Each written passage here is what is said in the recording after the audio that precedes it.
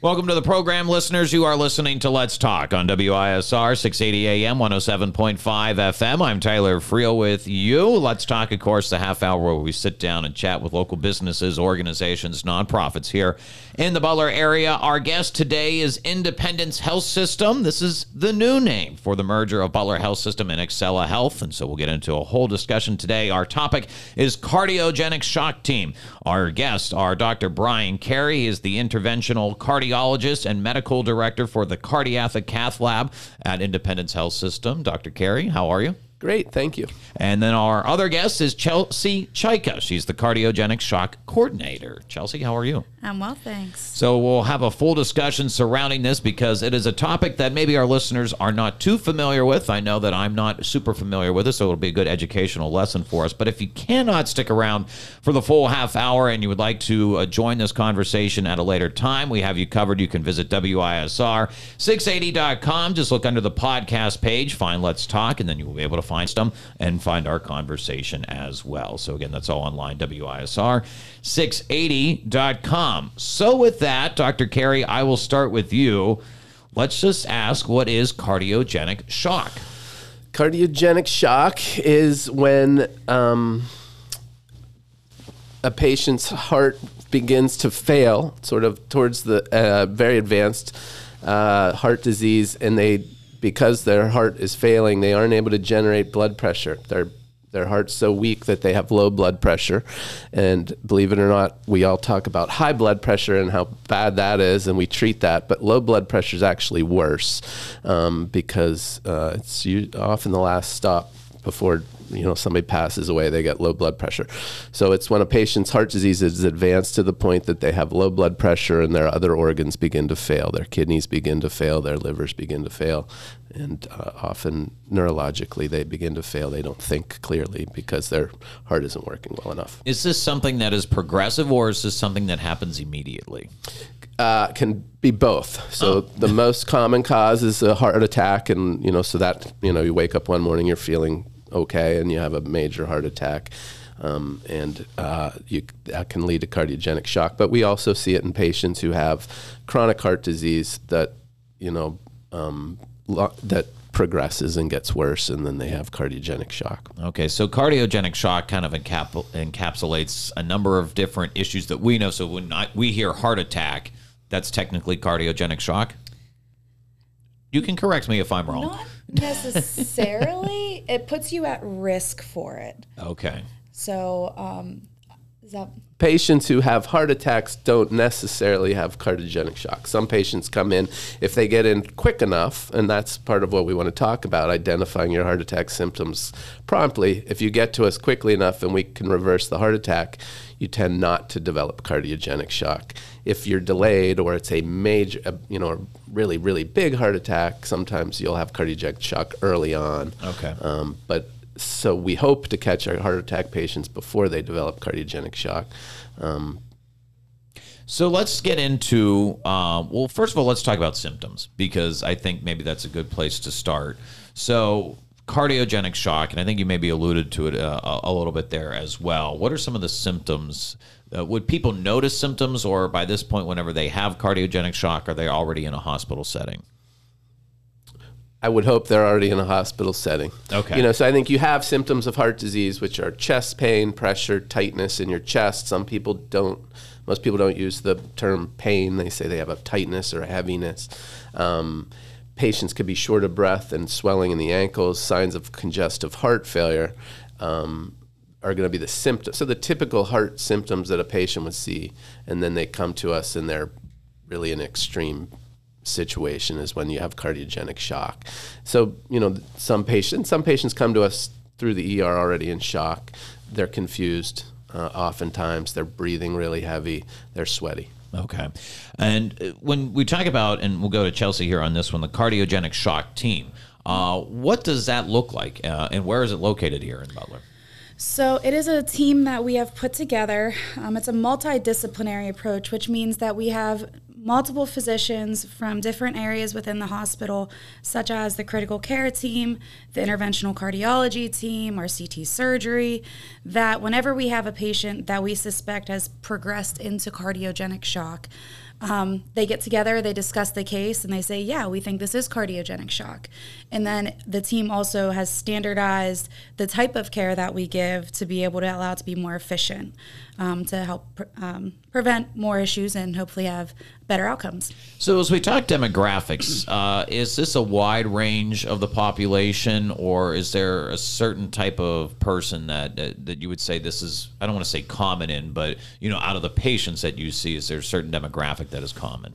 That's a good question. Because it's across the board. Okay. So we see it in older patients who really have a lot of other health conditions, and but we had a young patient in his 50s who runs a athletic. He trains baseball players. Really good shape guy who had never had a heart attack, and he came through our office on a Friday with shortness of breath and swelling in the ankles, and by Sunday he was in the hospital in cardiogenic shock, and the team had to be activated to get him the appropriate care. So it can happen to young people, it can happen to older patients, it can happen to men, it can happen to women. So people hear that and may all of a sudden they think, oh, I'm a healthy individual, I train, I exercise, I do things like that. So when you see it with a patient like this gentleman here, what would lead? What were some of the reasons as to why this happened? Sometimes we don't know.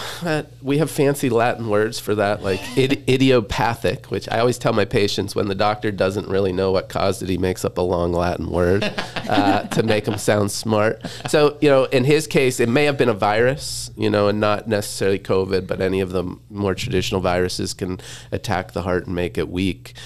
Patients with long-standing high blood pressure can get congestive heart failure that can, it's cardiogenic shock is kind of the last path. All heart disease can eventually lead to cardiogenic shock. So, okay. Well, you talked about blood pressure there, and I wanted to talk about that a little bit because as you mentioned, high blood pressure, we think of that, all right, avoid that. But I'm going to be honest with you. I don't know what that means. I know the number, and the number, okay, this number high is bad and this number low is good. But what does blood pressure do? What are we looking at there, and why is it important to have a good number when it comes to blood pressure? So low blood pressure is pretty much your heart isn't pumping well enough to push the blood out into the rest of the body. So whenever you're not getting enough blood to the rest of your body, it's going to affect your brain. It's going to affect your kidneys. It's going to affect your liver.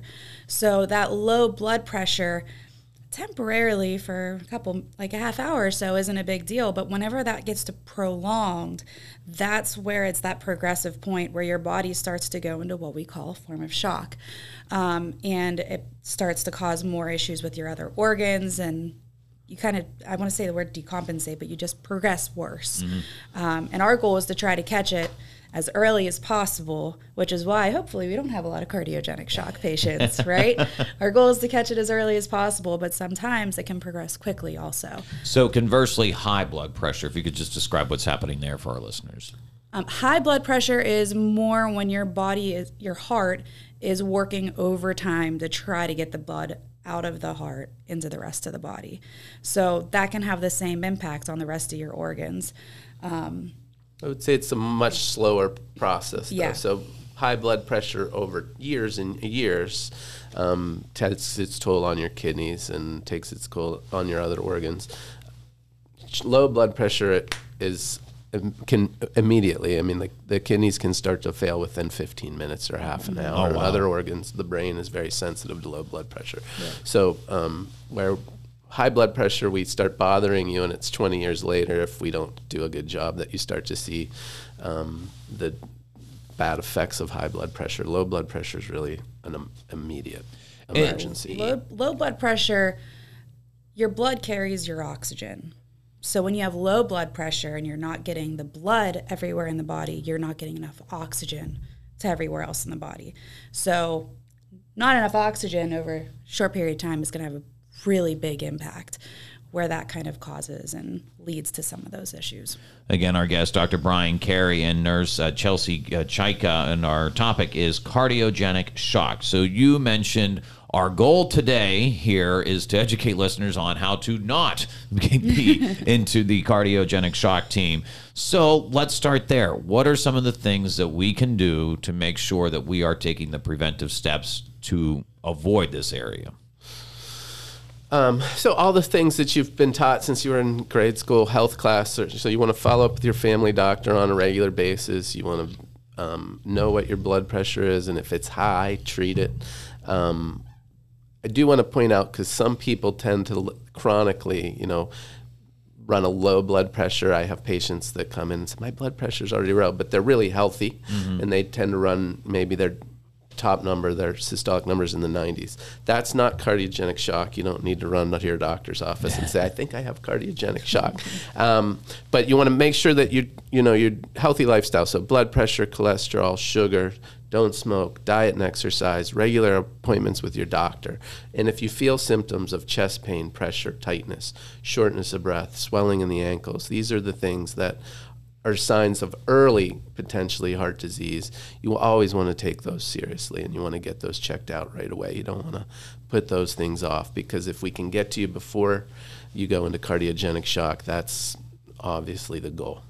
When it comes to the point where you do go into cardiogenic shock, I mean, how dire are situations whenever that situation happens? How serious is this? Extraordinarily dire, and that's really what this is all about. When I was in training 20 years ago, I went to the Mayo Clinic for my board review so I could get certified to do cardiology. And there were all these lectures on all these different disease processes that we had great, exciting treatments for. And at the time, cardiogenic shock, there was very little to do for it. And the mortality, patients dying when they developed cardiogenic shock, was somewhere between 50 to 80%. Really? So, yeah, I mean, just really, really, really bad outcomes. And there was not a lot of treatment options available at the time. So the biggest determinant whether you lived or died was your age. The older you were, you almost assuredly passed away. Young people, still 50% of them were passing away. We've, in the 20 years since then, there's been a lot of progress in terms of artificial heart pumps that can be used to support the heart temporarily while you're recovering. Identification, treatment standardization, we've learned a lot. And so the goal is to get the mortality rates from cardiogenic shock down from 50 to 80% to 20%.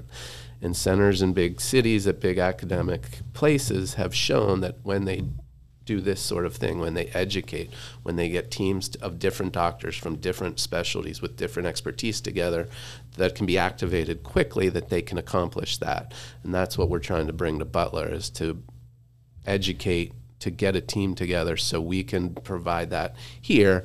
Because if you need to go downtown and that takes an hour or 2 hours, that can really impact your outcome. Yeah, it seems, Chelsea, when we're talking about this, time really is of the essence. It is. And they've seen some of the research that I've found. 1 hour in delay of care can increase that mortality and that poor outcome by 10%. That's a significant amount. Exactly. So the faster that we can recognize it, the faster that we can take care of it, the better off you're going to be. But the goal is really prevention. Prevent having a heart attack. Prevent having heart failure if possible. And if you do have those things, recognizing it quickly and getting help quickly so that we don't progress into that point.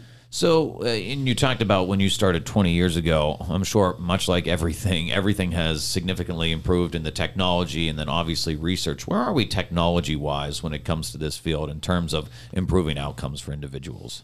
So, that's, I always say there's no reason for a person in our country, in Butler, Pennsylvania, to ever die of kidney failure, because we have dialysis. So if you choose to, if your problem is kidney failure, yeah, we want to prevent it. We would prefer you don't, but we have that backup that if you need it until you can get a transplant, you go on dialysis. We never had, there's been lots of talk about artificial hearts and the progress that's been made.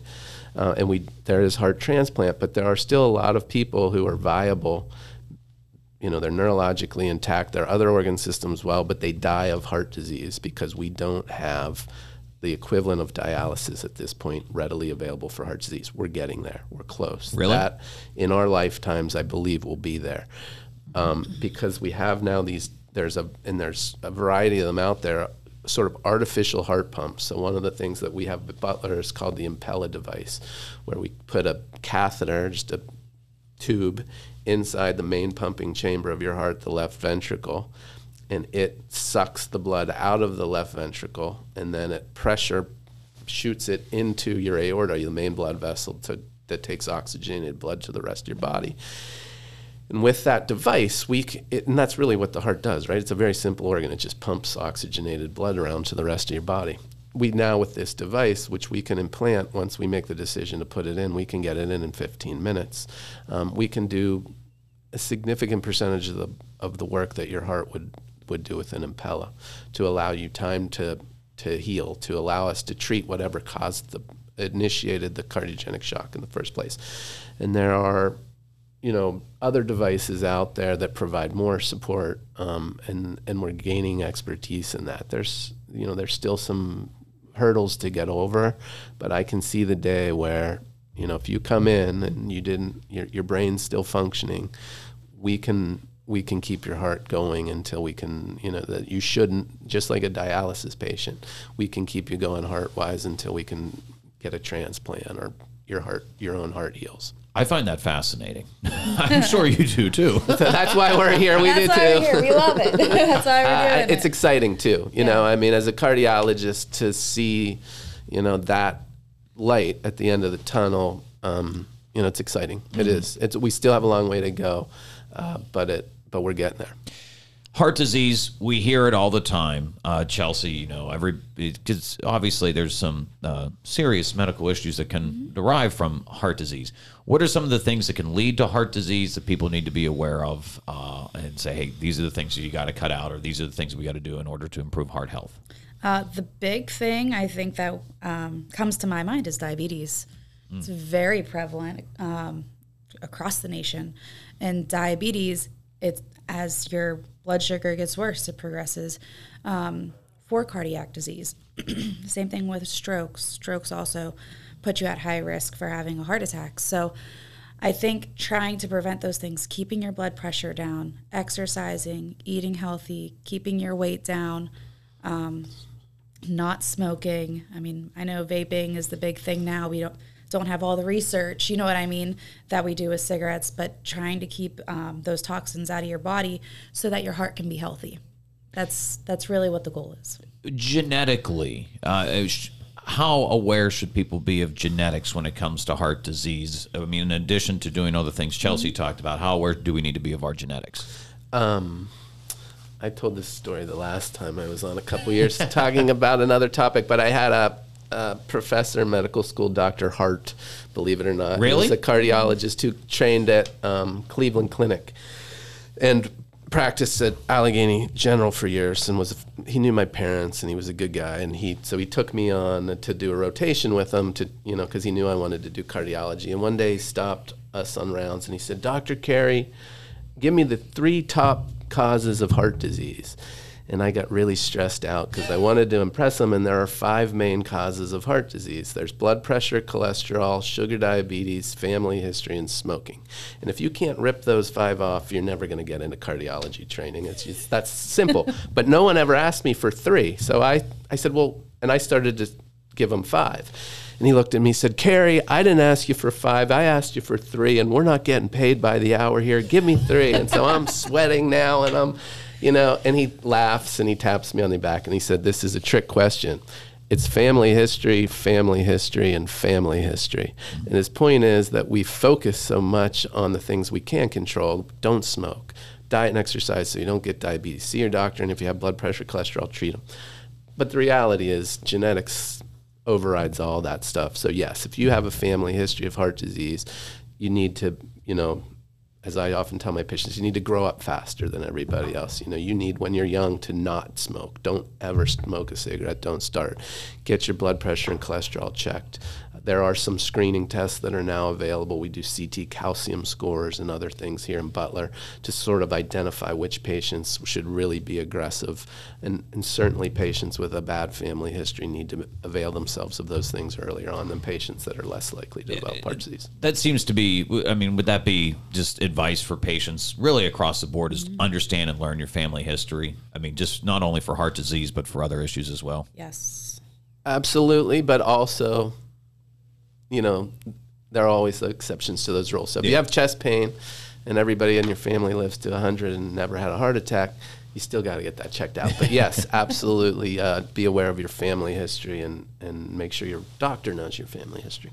Our guests, Dr. Brian Carey and Chelsea Cajka. We're talking cardiogenic shock. How has things developed at Butler Memorial Hospital? We talked kind of about technology in general, but how have you seen this unit, this team develop in your time there, Chelsea? Oh, significantly. I've worked at previous hospitals. I've been at Butler Hospital for a little over 8 years now. I worked in the surgical ICU for 7 years, and I've progressed into the education department, and now I'm the cardiogenic shock coordinator, and along with the education department. And I can say that like I said, I've worked other places, and the care that is given there is next level, and the progression in the type of procedures and the type of devices and the type of care that we give, it really has grown along with the rest of healthcare, and I'm honored to work there. So what led you into this line of work? I'm always curious as people, all right, you're an RN, but how do you decide that this is what you want to pursue? To be honest, I originally went into forensic chemistry major whenever I was coming out of high school, and I decided to kind of go a different route, and my goal was to try to use chemistry in a different way. And my sister was like, oh, you should totally go into nursing. You'll use it. I don't know. I mean, medications. I don't know that I use it as much as I would have anticipated at the time, but I had no clue what I was getting into. I never really was in the hospital, but I wanted to help people. I wanted to make an impact. I wanted to know that when I came home at the end of the day, like I did something good, and I saved a life, or I helped somebody get through something. And I started off, my baby nurse, I was a telemetry nurse, so I took care of patients with a heart monitor. A lot of them were heart attacks. A lot of them are CHF or COPD patients, and that was primarily what I've taken care of my entire career. And I can tell you on a daily basis, I know that even in education, I know that the impact that I'm making, I'm saving a life, or I am advocating for my patients and my nurses and making sure that we're providing the best care. So that's kind of how my career has progressed. Oh, it's the same thing you, Dr. Carey. Why cardiology? Cardiology's because you can make a difference. At the end of the day, somebody comes in with a heart attack and you do a procedure and they're better. And there's still this frontier out there. There's cardiogenic shock. We still have a way to go in cardiology. So there's research opportunity, but there's day-to-day rewards that, you make a difference in people's lives. It pays really well, which is nice. But I just want to take a second and point out Chelsea, the work that she's done with the cardiogenic shock program. She's extraordinary. And really what we're trying to do is educate everybody in the community, but also within the hospital, because if we delay identifying cardiogenic shock as providers, it really can have catastrophic effects for the patient. And Chelsea has made this her passion over the last year and put so much time and effort into the education of everybody and bringing together different people from different specialties in the hospital, and she's doing a tremendous job of it, and she deserves to be recognized for it. And it will lead to lives being saved in this community. Not 10 a month, but if we can save a couple because Chelsea's efforts of going out and identifying it, we find people earlier. So she's really put a lot of effort into it. I just show up for these things and smile, but Chelsea's the energy behind it. Oh, thank you. On average, how many patients would you say are coming through the cardiogenic shock unit at the hospital each year? So we really just started tracking it with this team on my end. Okay. And I can say since the beginning of the year, we've probably been around 10 patients already that we've definitely identified and been able to go with. Yeah. But, I mean, Dr. Carey can probably speak to over a longer term better than I can. I think that's we're in our infancy as a cardiogenic shock team. So Part of that is identifying and then tracking. So Chelsea has a spreadsheet so we can identify how many we're seeing. So I think 2 a month is what you're saying, and that sounds about right. I think just last year we were probably less than 1 a month. Okay. So we've already seen that we're identifying people and making available these procedures and techniques and protocols for treatment. We've more than doubled in the last 6 months to a year. And you would say that's more based off of having that ability to identify these issues as opposed to this is happening more and more often, right? And I would say that's also community-based. If you talk on like a national level or the bigger hospitals, I mean, they see it a lot more because they have, you know what I mean, different resources and stuff. But I would definitely say that it's probably about 2 a month. Okay. Again, our guest doctor. As of right now. As of right now. Yeah, who knows? Yeah. And I mean, as the education grows and the recognition occurs, you know what I mean? And we're tracking the early cases too. Our goal is to not necessarily have all of these patients be on devices and, you know what I mean, have all of that support. If we can catch them earlier and we can treat them without getting them to the ICU, I mean, that's what you want. Right. So, you know what I mean? So if we can get the community to help prevent having heart attacks and prevent having heart failure, and then we can also have our nurses and our physicians be able to identify that very early piece of it. I mean, the goal is to prevent people from getting into the ICU, getting on devices and having to be there for days or weeks to allow their heart to recover. So obviously, as you guys have been talking, you know, seeing your PCP, seeing your doctor, getting those, you know, evaluations constantly are very important. But if people do have to consult with a cardiologist and start to go that route, what options do they have locally through Independence Health System in order to check out cardiology and things like that? So we have offices at the Crossroads building here. Any of your family docs can get you in there. We're easy to find on the internet. We have office in Slippery Rock. We have office in Clarion. We have office Cranberry. Seven Fields office. So we're in Indiana, Pennsylvania. And now of course with Independence, we're in Greensburg and all the places. So I think we're pretty easy to find, and you know we should be easily accessible. We don't currently have a same-day clinic, but you know when your family, it's a small enough community, we all know each other. If your family doctor wants to get you in, we can get you in really fast. So yeah, come to see us in the office. Definitely better than waiting till you need the emergency room and these cardiogenic shock things. So again, as our time is wrapping up here, what's, Chelsea, your message to folks? Like, okay, they've been listening for a half hour. They've heard us kind of get into the nitty gritty of all of this, but what's your big message that individuals need to take away? My big thing is prevention and awareness. I know that being an ICU nurse for 10 years and a telemetry nurse for 2, I mean, my 12 years of experience, it's common for people to be like, oh, it's chest pain, and they sit down and maybe it gets relieved. Or that they walk and it gets worse, and then they sit down and it's better, and they'll come in a day later whenever now it's not going away. When you first recognize those symptoms, don't ignore them. Women have even more different presentation, fatigue, right? Yeah. Like there's a very rare presentation that can happen for females, for diabetics. So with that, I just don't delay the care. The longer that damage is there, the higher risk you're going to be for these complications and to go into cardiogenic shock. So if you're noticing those symptoms, if you're like, oh, I don't need to go to the ED, even make a call to your doctor and be like, hey, I've just started to have some of this. Like, what do you think I should do? Contact someone in the medical field, and it doesn't hurt to go to the ED. And that's what I was going to ask. If you start to have this happen, is it a trip to the emergency room is probably the best idea? Yeah, I always say I can't treat chest pain over the telephone. You need to go somewhere where they can do an EKG, they can do a chest x-ray, and they can do blood work. It's your heart, you know. I mean, you can't take it lightly. If you have a symptom and you're concerned it's coming from your heart and it doesn't go away, you need to get somewhere where they can do some testing immediately for you. And I know from like personal experience, sometimes you just need someone else to tell you to go. You know what I mean? You're questioning it, and you're like, I don't know. Do I really have to go? How busy is the emergency department? How long am I going to have to sit there?